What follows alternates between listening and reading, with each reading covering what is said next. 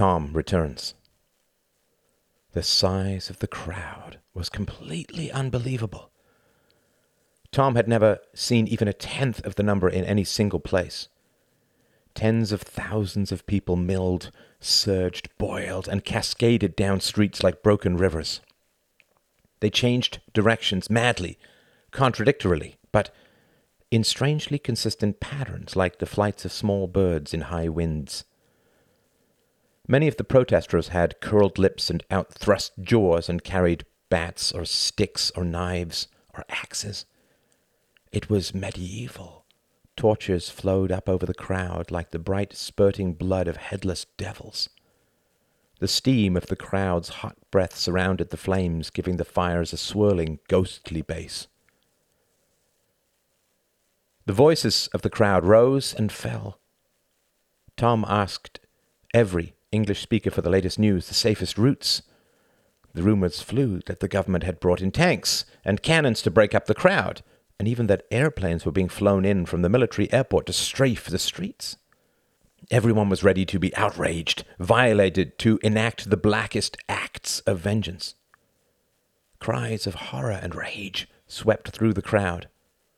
Tom tried to follow them with his mind's eye. He imagined that one man had been injured somehow and howled out.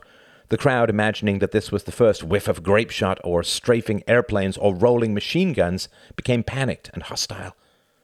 More and more took up the screams of terror and rage, and they swept through the mob, which surged to defend the stricken and avenge the fallen.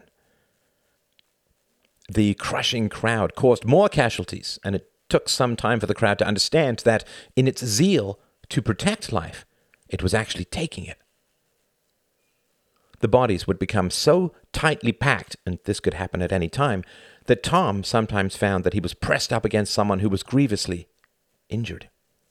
One lolling face turned, missing an eye. Another man was missing an arm from the elbow down. His face was pale, rapt. Twice Tom pushed back at bodies squeezing him tight, only to realize, with a feeling as if he had received an electrical shock, that they were dead men just being carried along. More base hands were also at work, both for material and sexual profit.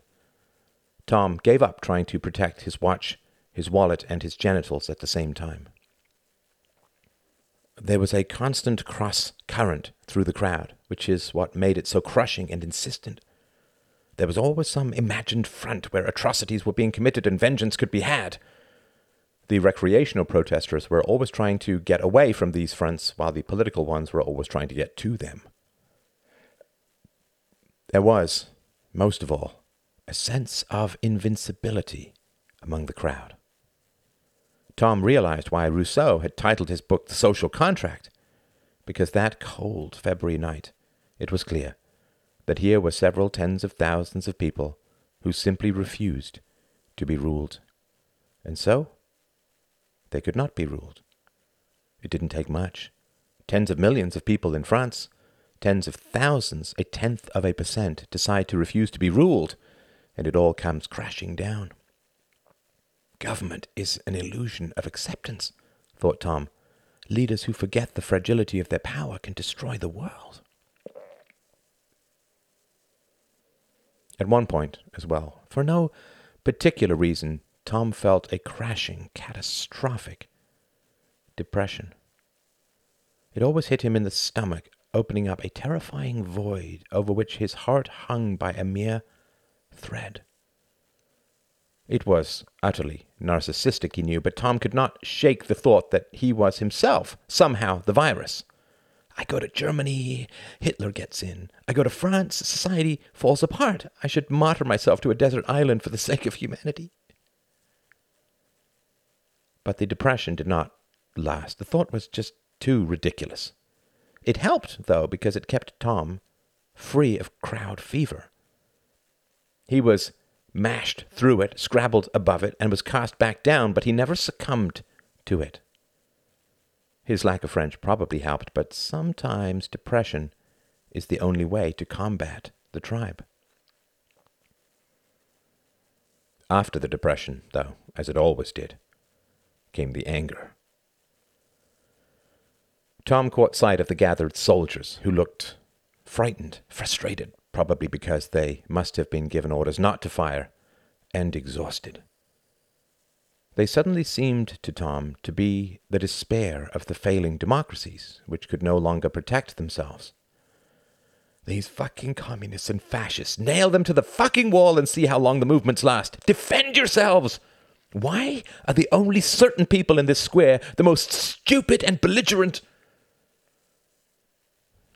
It is one of the oldest problems of morality, and Tom felt it most keenly on that terrible frozen night.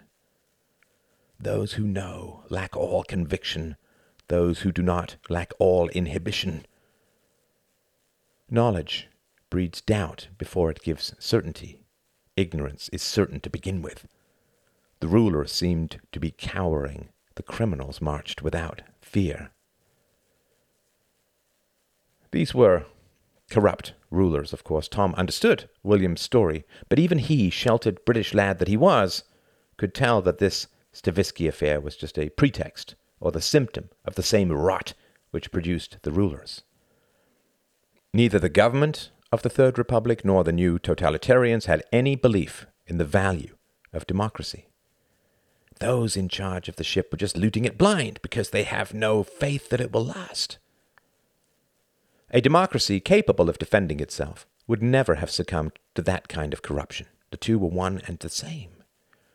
The corruption drew the vengeful crowds. The corruption also blocked any resolute response from the soldiers. Imagine this crowd in Berlin. They would be slaughtered inside of 20 minutes. Hitler rules. The Republic hedges and begs. But perhaps the light of democracy is past. Rome fell, and the light was out for over 1,000 years. It is more of a pleasant interlude than a permanent fixture. The future is ruled by those with the better stories. Hitler has a story. The Marxists and fascists have their stories. Democracy has no more story. Compromise and appeasement is not a story. It is the end of a story. It is the final act of an exhausted tale. Tom's scraps of thought, the last creaks of a caving worldview, were scattered by a monstrous movement of bodies. Before, the crowd had flowed and eddied. Now it surged. No one was trying to get towards the source of the screams. The sound of the mass had changed. It was not toying with insult anymore. Now it was being hacked at without mercy, without compromise. The turnaround was stunning. Tom had taken it for granted that the mob would storm the parliament, murder the politicians, and some sort of gruesome dictatorship would rise over the ancient corpse of majority rule. Everyone moved, despite constant counter-movement, inexorably towards the bridge over the Seine. The injured were passed back, fresh bodies moved forward. But some final spasm of resolution seemed to have gripped the government. Wave upon wave of fresh cavalrymen ploughed into the crowd. They did not hesitate. They used their revolvers. They slashed with swords. If dismounted, they fired at anyone around them. They were ferocious and inexorable. And they won. Within the span of 10 minutes, the Place de la Concorde began to empty. It was amazing. Tom threw himself into a doorway. He tried the door, but heard hysterical, threatening voices from within, an imagined family in white nightgowns with a shotgun trained at the door. He flattened himself against the wall, turning his toes away from the street, from the pelting bodies, hysterical screams. More than one person sprinting past was giggling madly like a child who wants to be found, and watched the human flotsam empty from the great square, almost visibly. He recalled watching an hourglass once, loving the moment when the exit of the sand could be clearly seen from the top. This was just like that. The high-stepping horses thundered back and forth through the crowd. The soldiers lashed people into movement. Everyone still had one destination, but it was no longer towards, which naturally creates bottlenecks, but away, which is a wide-open destination. Within 20 minutes, the square was almost empty. The cavalry officers dismounted and began moving among the wounded. Some began reinforcing the barricades. They seemed quite relaxed, and Tom realized that they feared no more attack that night. He realized that he had been breathing too shallowly for, well, a long time. He took some deep, dizzy breaths, leaning forward, his hand on the doorframe. Then he poked his head out. Getting back to the hotel without being arrested was going to be a problem. Except that it wasn't. The soldiers paid absolutely no attention to him as he crept along, trying to hide in the shadows. It was still quite dark, so it was possible that they couldn't see him. But, Tom supposed, they thought the war was over, so there was no point taking prisoners. He stood under the balcony of the hotel, where the young woman had been shot only a few hours before. He was about to go in when he was seized by a strong impulse. I have to know where everyone has gone. He ran around the hotel into one of the many side streets. He imagined coming across a wide row of kneeling, long-coated politicos, eyes and muskets gleaming, waving him out of the way so they could charge. Nothing. Empty. Where the hell did everyone go?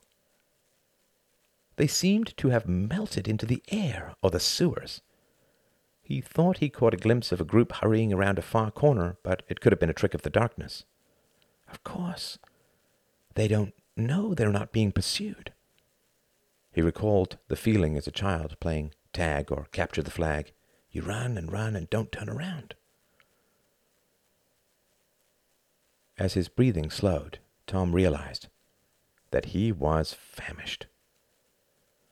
Well, today is quite a day of sensations, but it is better to be hungry in France than Germany. The food here might kill you, but it doesn't make you want to kill yourself. When Tom got back to the hotel, he went straight up to William's room. A figure lay on the bed, sniffling. Hurt? Tom jumped up, wiping his face hurriedly. Oh, fuck, Tom, it's you. Of all the people to hide crying from. Thought you were William. What happened to you? I got caught up, then lost, then made my way back here. There was no one at the front desk, so I couldn't get a room. I came up here. The door was unlocked. I wanted some scotch. I poured some. I sat down on her feet. Christ. I screamed, I'm telling you. Drinking with a corpse. Fuck me. Tom sat down on the bed opposite Hart. The room was very dark. Oh, wait for the light, whispered Hart. I took her downstairs. I'm telling you, it was like being in some goddamn Dostoevsky novel. She rigor mortis or something. Her body was like a board. It was disgusting. I put her downstairs in a chair like a plank. In a chair? I couldn't just leave her lying around. Well, said Tom slowly, I suppose she was just too big to flush. Hart's eyes widened. Tom could see it even in the dark. When did you get so fucking callous? He asked, but he was almost smiling. Tom could tell from the tone. Not our business, said Tom. We're just two Brits too fucking far from home. Yeah, not exactly in the Baedeker. Hart paused. Was it like this in Germany? Yes and no. The madness, yes. Proximity murder, no. I was thinking, was it a bullet from the police or the rioters? Why? What would it? No, if it came from the crowd, it was murder from the police. Self-defense. It helps me. I went through her purse. Oh, that's not a good idea. Didn't you read All Quiet on the Western Front? No, Hart, said Tom decisively. I don't mean to sound old world and heart-hardened, but I don't think that knowing about her will help. But did you notice her when we stepped out there? Of course she... Hart paused, then his shoulders sagged. No. So why try to learn now? Much less recent. Huh. When I was an undergrad, I read some newspaper from 1792.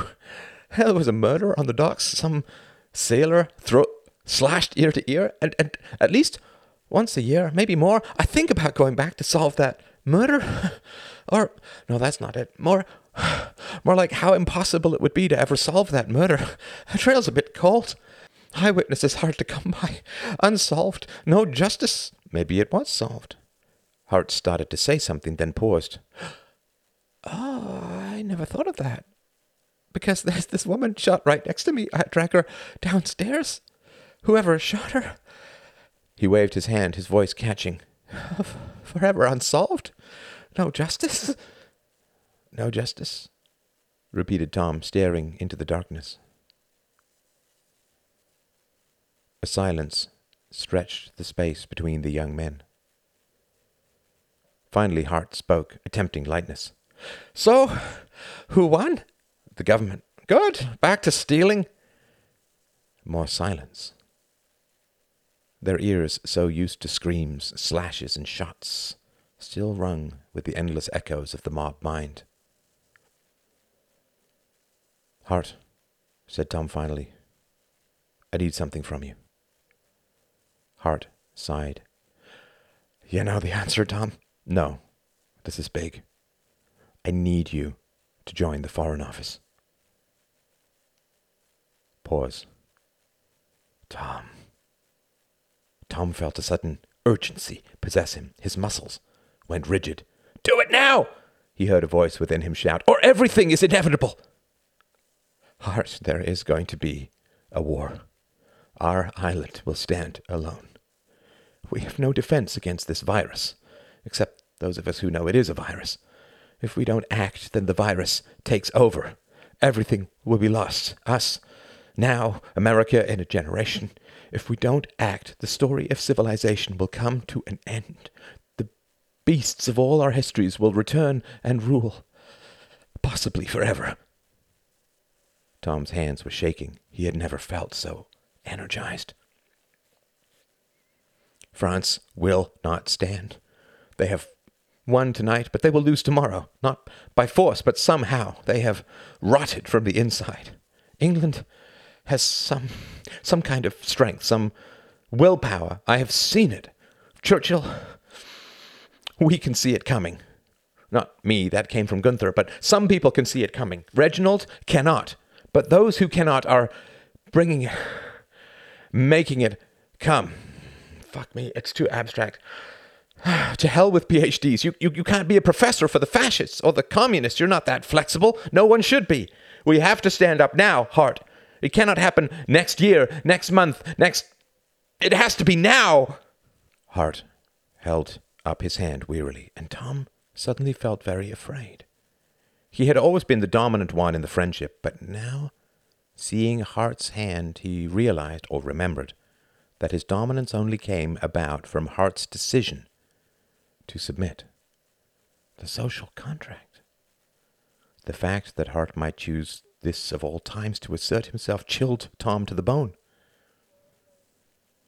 Tom, you're going to hate me for this, but you've been spending far too much time alone. You sound like those nuts outside.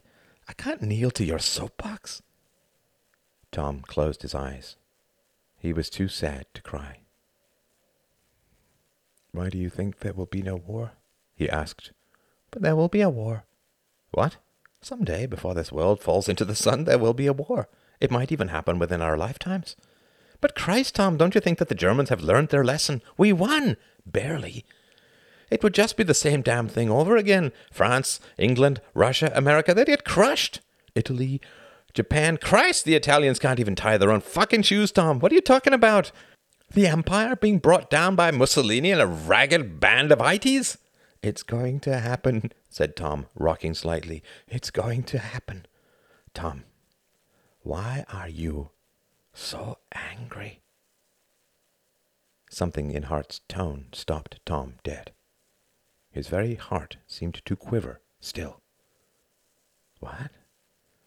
You think that the world is going to war? Freud 101, you are at war with the world. I am not. Am I? It's all the way through your undergrad, Tom. Fuck Marxism, fuck socialism, down with the Fabians. You got kicked out because you couldn't toe the line? Are you so wise that you fight the world on purely intellectual grounds? I'm sorry, said Hart with genuine contrition. I'm really sorry. Is it a father thing, a Reginald thing, your mom, some teacher? Who turned you so hard against the world? It's not psychological. I love the world. Yes, and hate its occupants, the two-legged ones. Tom sighed. He felt all the terror and depression in his soul convulse and compress into a dead white fist. Tell me why there will be no war, he said emptily. What would me going to the FO do? We would have a view from the inside. You and Churchill. Yes, and Gunther. Is he some father figure to you? Who? Whoever? It's not psychological, cried Tom, his inner pond overflowing with bile. What is the matter with everyone? A mad dictator takes over in Germany, starts rearming, breaks treaties, promises to invade Austria, Czechoslovakia, Poland, and Russia. He murders his oldest and closest friends, and you are asking me about father figures? Jesus Christ, I should let all you children burn. Well, it is a bit messianistic, Tom. Only you can save the world. No, I can't. I need you. Hart laughed, shaking his head sadly. Oh, Tom. Let's say Hitler is dangerous. I'm sure he is. But shouldn't we go on with our lives anyway? If I change all my career plans for the FO, no less, which is a dead duck politically, for fear of Hitler, then hasn't Hitler won? Hasn't fear won? Oh, I hate that goddamned quote, said Tom. We have nothing to fear but fear itself. It's utter crap. We have nothing to fear but a catastrophic depression which brings dictatorship to nation after nation.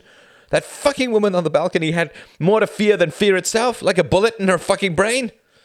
How can you say that the world has not changed? Demanded Tom, jumping up. Paris, 4 years ago, the city of light, you said. Paris, now. Random bullets, sudden death, riots, murder. Don't you think that the flavor of the world has changed just a bit? And you didn't even go to Germany. Give me some credit, Hart. I know I am asking more than anyone without a great cause has the right to. If I'm wrong, fine, all right. You lose a year or two from your doctorate. But if I'm right, then we save the world. And it doesn't have to be that long, just a semester. You can make it up. You work like a beaver anyway. 4 months. Just be there. Tell me what it's like. Because you are a moral man, Hart. A good friend. If the FO isn't to you what Oxford was to me, no harm done. A few months' diversion to tuck into your CV. Tom strode over to the hanging lamp, turned it on, and yanked at the electrical cord. The lamp swung from the violence of his gesture, bathing the room in swaying light. He turned to Hart, his shoulders hunched. But if I'm right, if Reginald and his crew is in charge of the ship of state during the most dangerous times our island has ever seen, then you have to do something. Come on.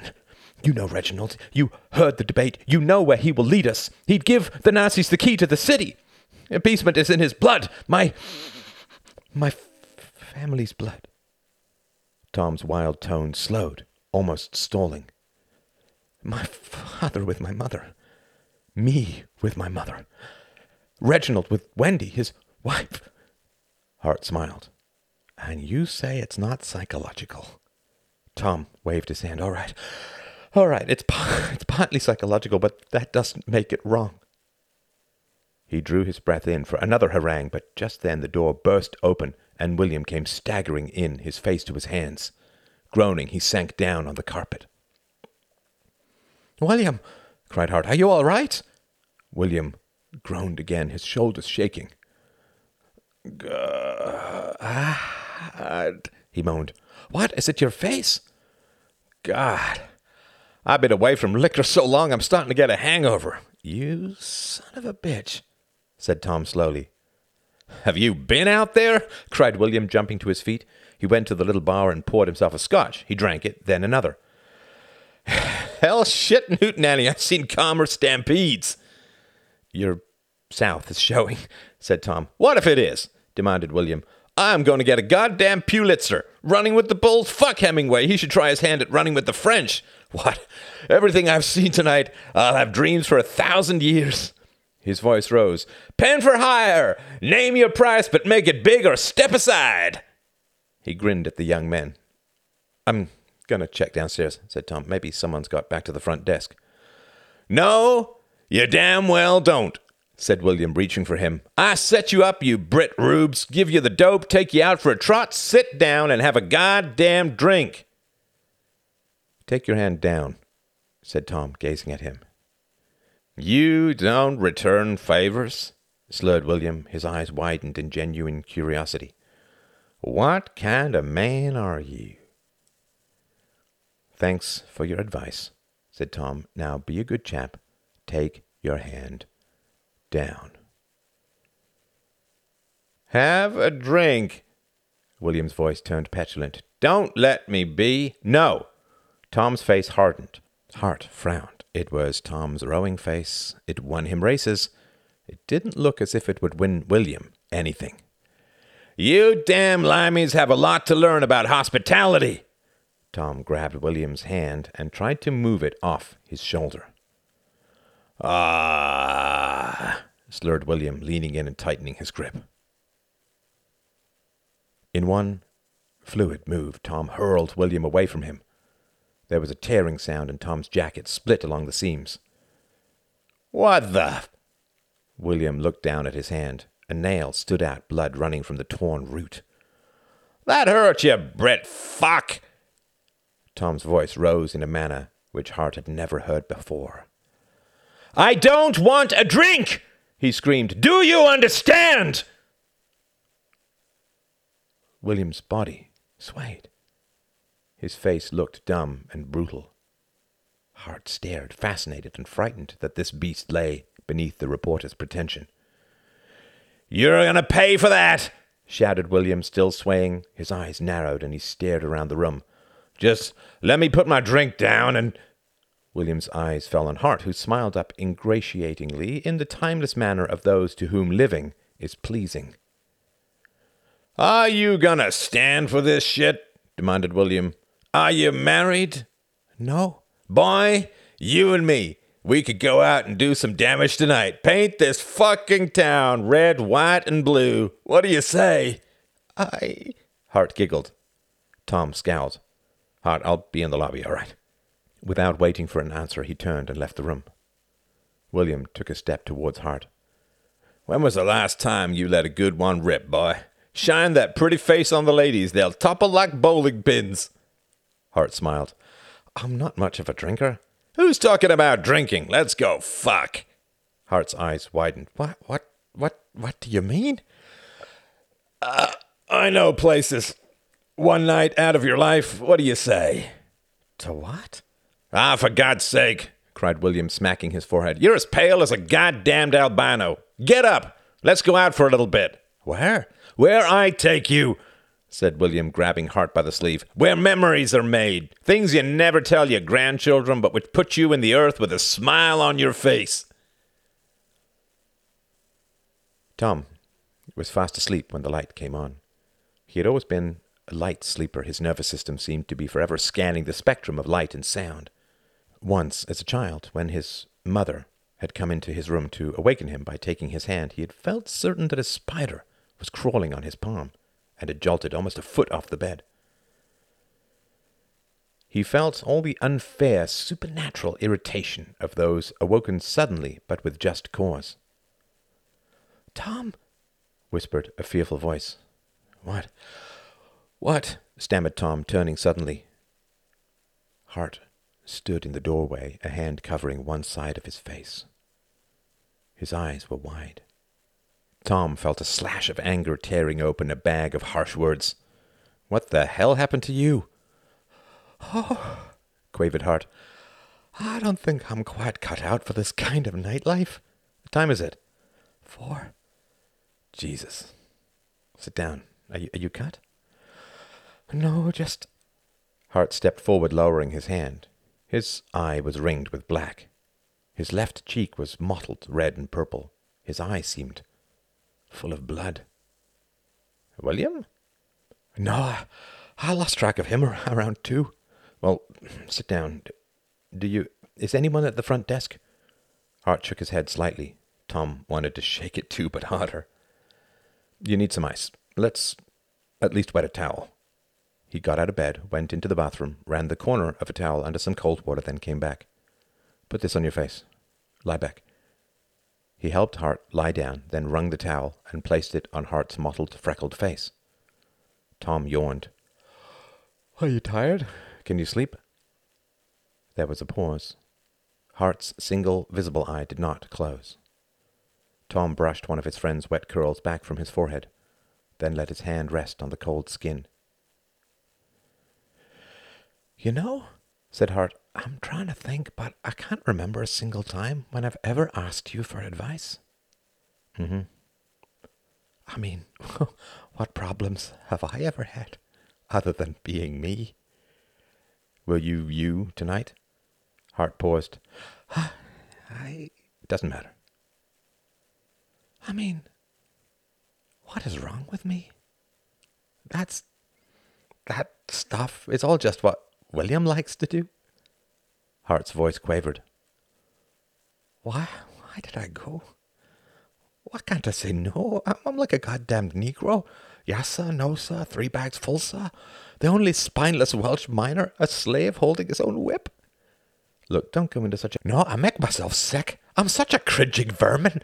You like me because I worship you, because I do anything you say. Get my bag, return these books, there's a good chap. Come to France, translate. This isn't about us. Just tell me what happened if you think it will. It doesn't matter what happened. This is about me, Tom, about what's wrong with me. Oh, God, it's horrible. All I do is read people and give them what they want. Appeaser, murmured Tom, more to himself than Hart. Hart almost smiled. That isn't the bad word you make it sound. Look, just tell me you didn't do anything we're going to hear about in the morning. I don't know what's legal here or not. I smoked something, got giddy. My hands were very big and singing. We were at a flop house. All right, a whorehouse. Apparently they're big in the South. You know, I spend a lot of time scared of people and feel very small. But these people, these men there, but the women as well, were all utterly terrifying. It's about more than being beaten up. This is like a tribe of the dead and killing. People kept joking. One thin man used very ornate language. Could you see your way clear, madam, to satisfying a little whim of mine, perchance, by sucking my dick until my forehead caves in? He was considered very witty. And some of them were very funny. One fat man who was about 60 used to be a burlesque dancer, and he stripped while everyone clapped. It was horrible. One of the girls who had young hair and an old face said, "Oh, I have a love-hate relationship with everyone. They amuse me and I want to kill them." A man had brought his mother's panties for a girl to wear. They stuck their tongues out but said nothing. I can't imagine any of these people in daylight. They seemed to live in a night that never ends. They wore lovely clothes but seemed unwashed. Their sweat was greasy. They laughed without end. I would hate to be bleeding to death among them. They would joke and glance down and say, "Well, we didn't ask you to bleed to death, did we?" I can't imagine them as children. I hope they get reincarnated as their own pets. I think their parents must be drunken ghosts. I think... Tom pressed his hand down on Hart's forehead. Hart, my friend, you're rambling. Although raving was probably more accurate, Tom didn't want to alarm him. It was the girl, said Hart instantly, his voice changing into something less insistent, less outraged, softer, more sorrowful. Everyone was mocking me for not going upstairs, he continued. Go upstairs, they said, and give it to Ethel in the downstairs? I don't know what that meant. So I went upstairs. I wasn't myself. I just wanted to talk. No, that's not true, he said, his voice breaking. Tom lowered his head. I wanted to fuck her. I've never done that. I don't know if I ever shall. I won't get married for years and years. I don't have your talents. I didn't even know what I wanted to do, how to do it. And I pretended to be so sophisticated. I gave her some money. I didn't count it.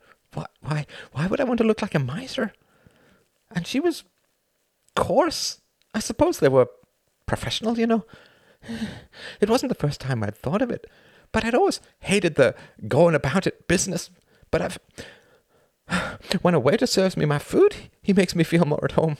They're supposed to pretend to like you. Maybe there are different levels, and I got a bad waiter. Hart. I couldn't tell if she was liking it, and I got it wrong. I thought it was on top, you know, opposite the bum, and I was going on thinking maybe it was where it was supposed to be, and she laughed, called me an idiot, and now it's just something I have to get through like a school marathon. I'll never be a runner, but I have to finish this race. I know. I touch her breast, but she smacks my hands away and says, "That's extra," and that made my heart chill. And to manage it somehow by thinking of other women, but it was worse than, you know, abusing myself. And she was making these sounds, not throaty, sexy sounds, but moans like I was hurting her. And when I went to wash myself in the basin, there was red blood. I could tell even by the dim light. Do you know how dusty that light bulb was?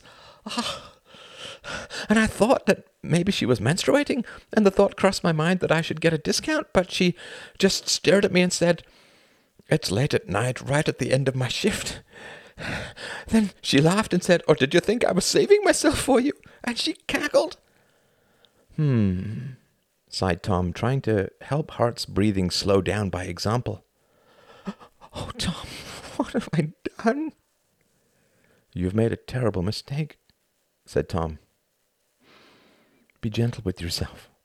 You had something to learn, something which should have been taught, but wasn't. And this was the manner in which you had to learn it. And it could have been a lot worse." "How? How?" "Klaus has joined the Nazis." Klaus. Under his own hand, Tom could feel wide muscles contracting along Hart's forehead. "You're saying I could be a Nazi?" Hart's voice strove for false outrage, but he could not sustain it. "Well," he said after a moment, it was not a confession of fact, but an admission of possibility. "You did not destroy this woman. She has not destroyed you. You tried to conform to the wishes of a corrupt man. You failed." "Failed?" wailed Hart in despair. "I was there!" "Are you going back?" asked Tom. There was a pause, not even broken by the sound of breathing. No, of course not. I'd pay good money to never go back." "Then you have learned something important." Hart turned away. Tom let his hand trail along his friend's forehead to his sideburns. It was important to keep contact. Hart whispered, Please don't say anything about the Foreign Office now. I couldn't take it." Tom smiled, unseen. He paused for a moment, then said, "Since you brought it up," Hart groaned. "You'll do well there. You're already an appeaser." "Oh, don't joke." Tom pursed his lips. All right. How about this? Do you think you're stronger than Reginald?" Pause. Hart nodded under his towel. "Don't fall asleep yet. You woke me up. Let's say that Hitler is stronger than William, and you are stronger than Reginald. Do you think he has a chance?" Pause. Hart shook his head. "Do you think I could get a position there?" Hart shook his head. "Of course you could. Just tell Reginald you were here with me in Europe, and that I am a lunatic, and he was right all along, and I was wrong all along, and you want to help the FO to stop people like me from screwing up the course of world peace. You'll be in like Flynn. He'll name his firstborn son after you. But my doctorate—" "Oh, for Christ's sake!" snapped Tom, jerking his hand away. "I swear to fucking God, you people make me insane!" Hart turned around hurriedly. Tom had never spoken to him harshly before. "What do you mean?" Tom jumped up from the bed. "Oh, you know!" "What?" "Some rat-eared fuck like William comes along, and you kowtow to him. Whorehouse, sure. Drugs, sure. But An old friend who loves you comes along and you say, "Oh, I need my doctorate to be a better Nazi." Tom, it's true. Whoever is the least rational around you gets your allegiance. Well, I'm sick and tired of it. I've always tried to be the nice fellow, the one who reasons and asks politely and always takes no for an answer. But that just means that all the driftwood of the world goes along with nastier current, with blind, stupid bastards like William who insist because they're evil. Good men don't insist. Evil men do nothing but insist. What is the result? Well, all the people who can't or won't decide for themselves follow the evil men. Don't you see? You follow him and resist me. Why? Why? Hart frowned, as if concentrating on a very abstract, very difficult problem. He did not seem to notice the tears which fell slowly from his one eye, like the endless dripping of a night tap. "But if obedience is my problem," he said slowly, "how do I solve it? By obeying you. I'm not asking you for obedience. I'm not asking you for a favor. Never think that of me. I am no dictator. I would never ask you to do something which was against your own self-interest. I'm not suggesting this to serve me alone at your expense. You're a young man. The danger we face is the gravest possible. Oxford will not vanish if we're wrong. You've seen France. The change in Germany is even worse. You are susceptible to evil. We have to see inside the Foreign Office. You can get information to Churchill which may avert another world war. You could be called up. You would have to kill or be killed. Millions of English women and children will die. The empire will disintegrate. Hitler is rearming. He faces no opposition. He has sworn to take over Eastern Europe. We cannot allow that. You know that English continental policy for the past 1,000 years has been to prevent any European power from gaining ascendancy, because we cannot stand alone against a power which rules Europe. It's happening, Hart. It will only take 4 months from your academics to investigate this, but it could mean the world. Not metaphorically, actually. The world, Hart, in your hands. Your choice. This moment. Hart pulled his towel away, revealing all the gore of his hidden eye. Tears and blood mottled the wet whiteness of the cloth. He frowned, then grimaced in pain. "I still feel that I am acceding to your wishes." "No," said Tom softly, closing his eyes in relief. "Submitting to reason is not personal. A ball does not submit to me when it falls from my hand to the ground, but to reality. To reality, Hart." His voice broke. "You are the best friend a man could have." "Thanks, Tom. You are making me a better person. Against my will, but better anyway." Tom sat down on the bed, grinning and wiping his eyes. All right. Now tell me what the hell happened to your eye." Hart smiled. It was his first real smile since coming to France. "Well," he said, "I asked for my money back, of course." The Great Debate. The House recognizes Mr. Spencer. QS. Thank you, Mr. Speaker. It is certainly His Majesty's government's position that our commitment to the League of Nations remains firm. However, my honourable independent colleague might prefer to tear up solemn treaties and chart his own course, regardless of history, honour, and the public interest. It is not our intention to do so. Signor Mussolini has threatened Abyssinia throughout the summer and is massing his troops along the border. Abyssinia has asked for the help of the League of Nations, and the result of the deliberations of that august body has been twofold. First, it has imposed moral sanctions. Second, it has warned the Italian dictator that if he crosses the border into Abyssinia with hostile intent, the League will not hesitate to impose economic sanctions. Should all these events come to pass, then we have no doubt that the League will pursue the third option in its arsenal and consider entering the conflict on the side of the Abyssinians. So I find it hard to understand just what objections my honourable colleague has. The House recognizes Mr. Churchill. W.C. My objections, Mr. Speaker, are such as should enter the mind of any man who considers the question of Italian aggression free of cant and sentimentality. Signor Mussolini is a dangerous man, with an army of more than 100,000 souls, bent on a malign foreign adventure aimed at winning him prestige at home. This situation is not unknown throughout history. In fact, it would seem, at times, as if history is composed of little else but these kinds of dangers. The choices we face are quite clear. We can either support Mussolini, support Abyssinia, or intervene to negotiate between the two. Now, however, you tell us that we have ceded the right to make these choices to the League of Nations. Very well. Let us turn our eyes to this beacon of collective security. Because negotiations have failed, the League has chosen to oppose Mussolini. They desire to cut Il Duce off from the materials of war. This is an admirable expression of international will, and the imposition of economic sanctions serves well to uphold the League's express purpose, for sanctions work best if all nations participate. Thus, I have only one real question.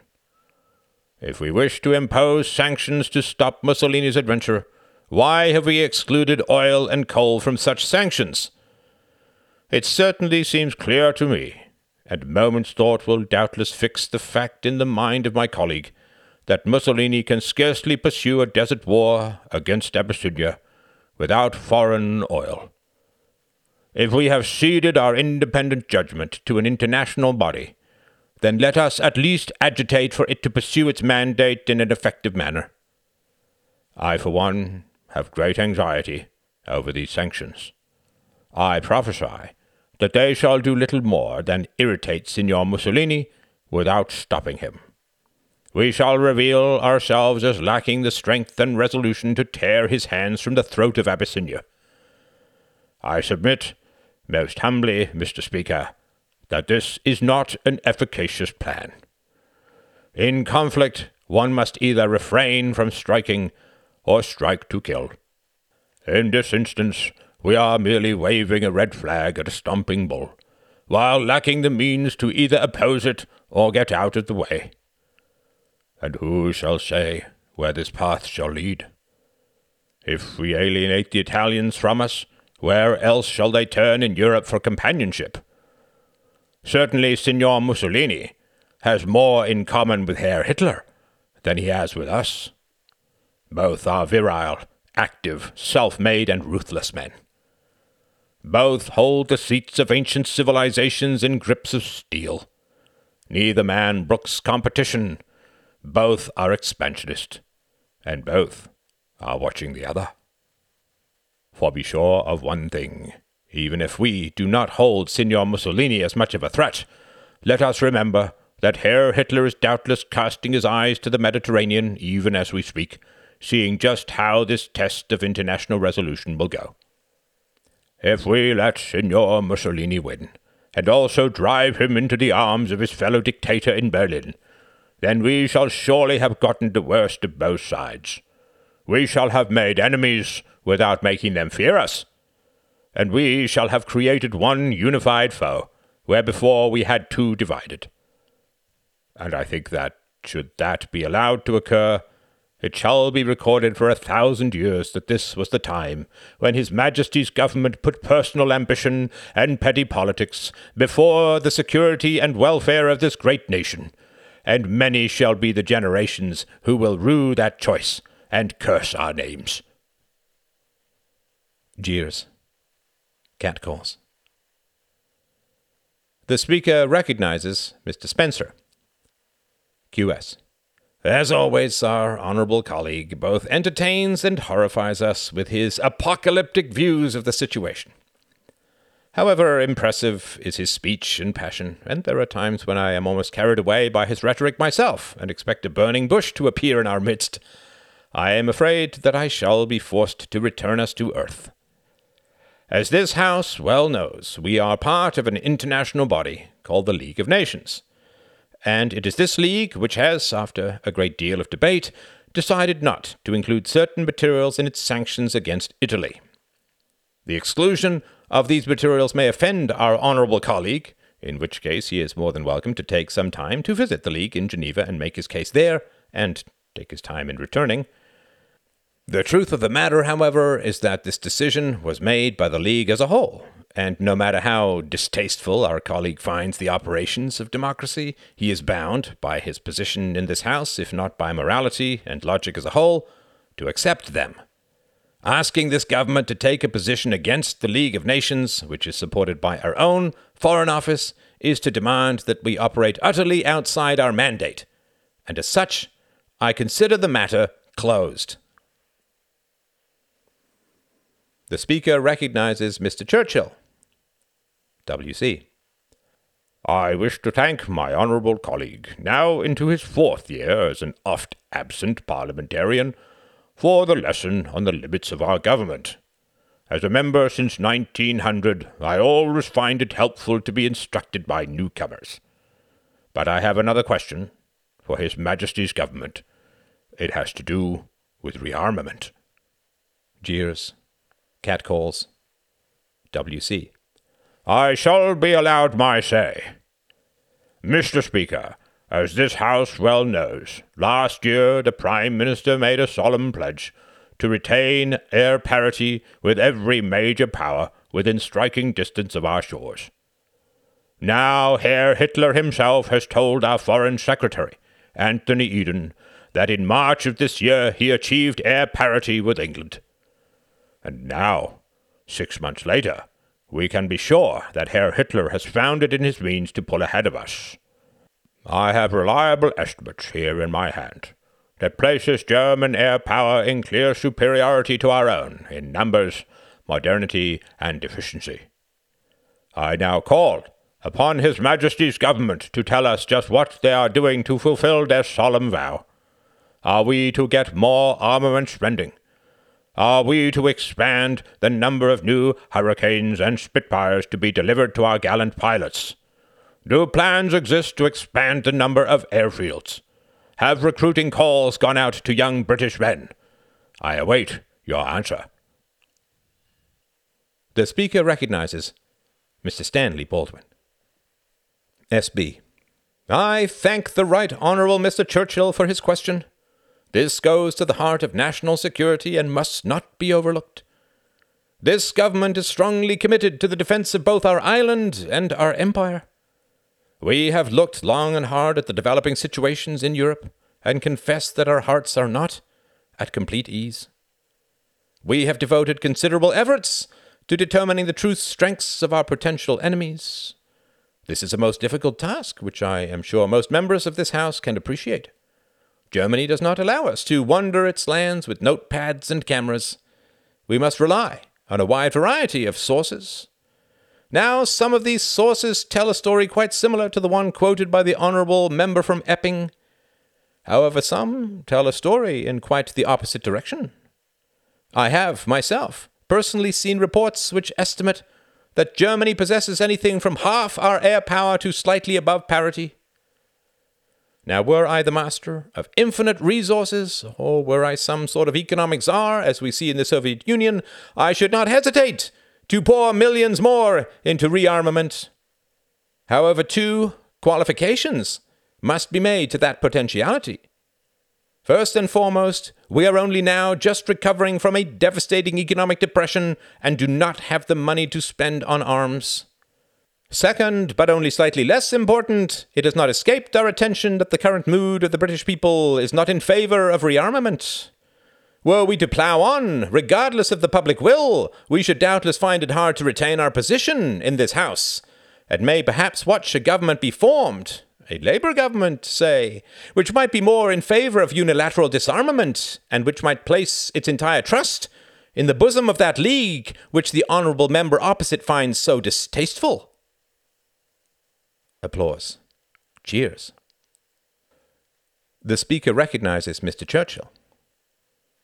W.C. I find it hard to trust my ears. Please just give me a moment. All right. In my long, long years in this house, I have grown inured to the inevitable art of the non-answer. But I confess myself to be astounded almost beyond words at the confessions of the Honourable Prime Minister. I am certain that my memory is correct, and I shall personally check the Hansard archives to be sure that last year the Prime Minister did not promise British air parity if I think we can afford it. He also did not promise air parity unless the public believes otherwise. The public has spoken, sir, by placing you and your expertise at the helm. The public are civilians, sir, and have not the time, inclination, expertise, or information to study such complex matters as the European balance of powers, the motives and nature of our enemies, and the best methods of securing our defense. To achieve their defense, which is surely the first and final duty of every government the world over, they have placed you in command. They have given you grave powers in the trust that you will do what is right. It may be that certain members of society believe that we can effectively deal with the new dictator nations by remaining disarmed, but that is not the truth of the situation, neither now nor at any time in history. Can we imagine what would have happened in 1914 if we had approached the German Kaiser with nothing but our naked selves and a trembling olive branch? Leave turning the other cheek to the Bible, sir. It has no place in a house of government. Yet to hear a Prime Minister of this country declare openly that he will not strive to defend the citizens who have so entrusted him because he might lose an election is staggering beyond words. You were not sent here, sir, to secure elections, but to serve and protect the British people. Our own army chiefs have said that war may come in as little as 5 years, and that Germany is likely to be our chief enemy. You yourself have pledged to protect us from our enemies by securing air parity with all countries within striking distance of our shores. We have strong evidence that our parity has been lost. I ask you what you intend to do about this grave weakness, a weakness which, given our open society, is in full view of the world, and you reply with vague opinions, a plea of financial constraint, and an appeal to the prejudices of certain constituents. What purpose, pray tell, would it serve these same constituents if you present their new Nazi government with a balanced budget? Jeers, catcalls, complaints. W.C. I humbly apologize for my last remarks, Mr. Speaker. I feel as if I am trapped in some terrible, monstrous dream where we attempt to arrest an onrushing train with pious platitudes. I let my passions get the better of my good sense and withdraw my remarks.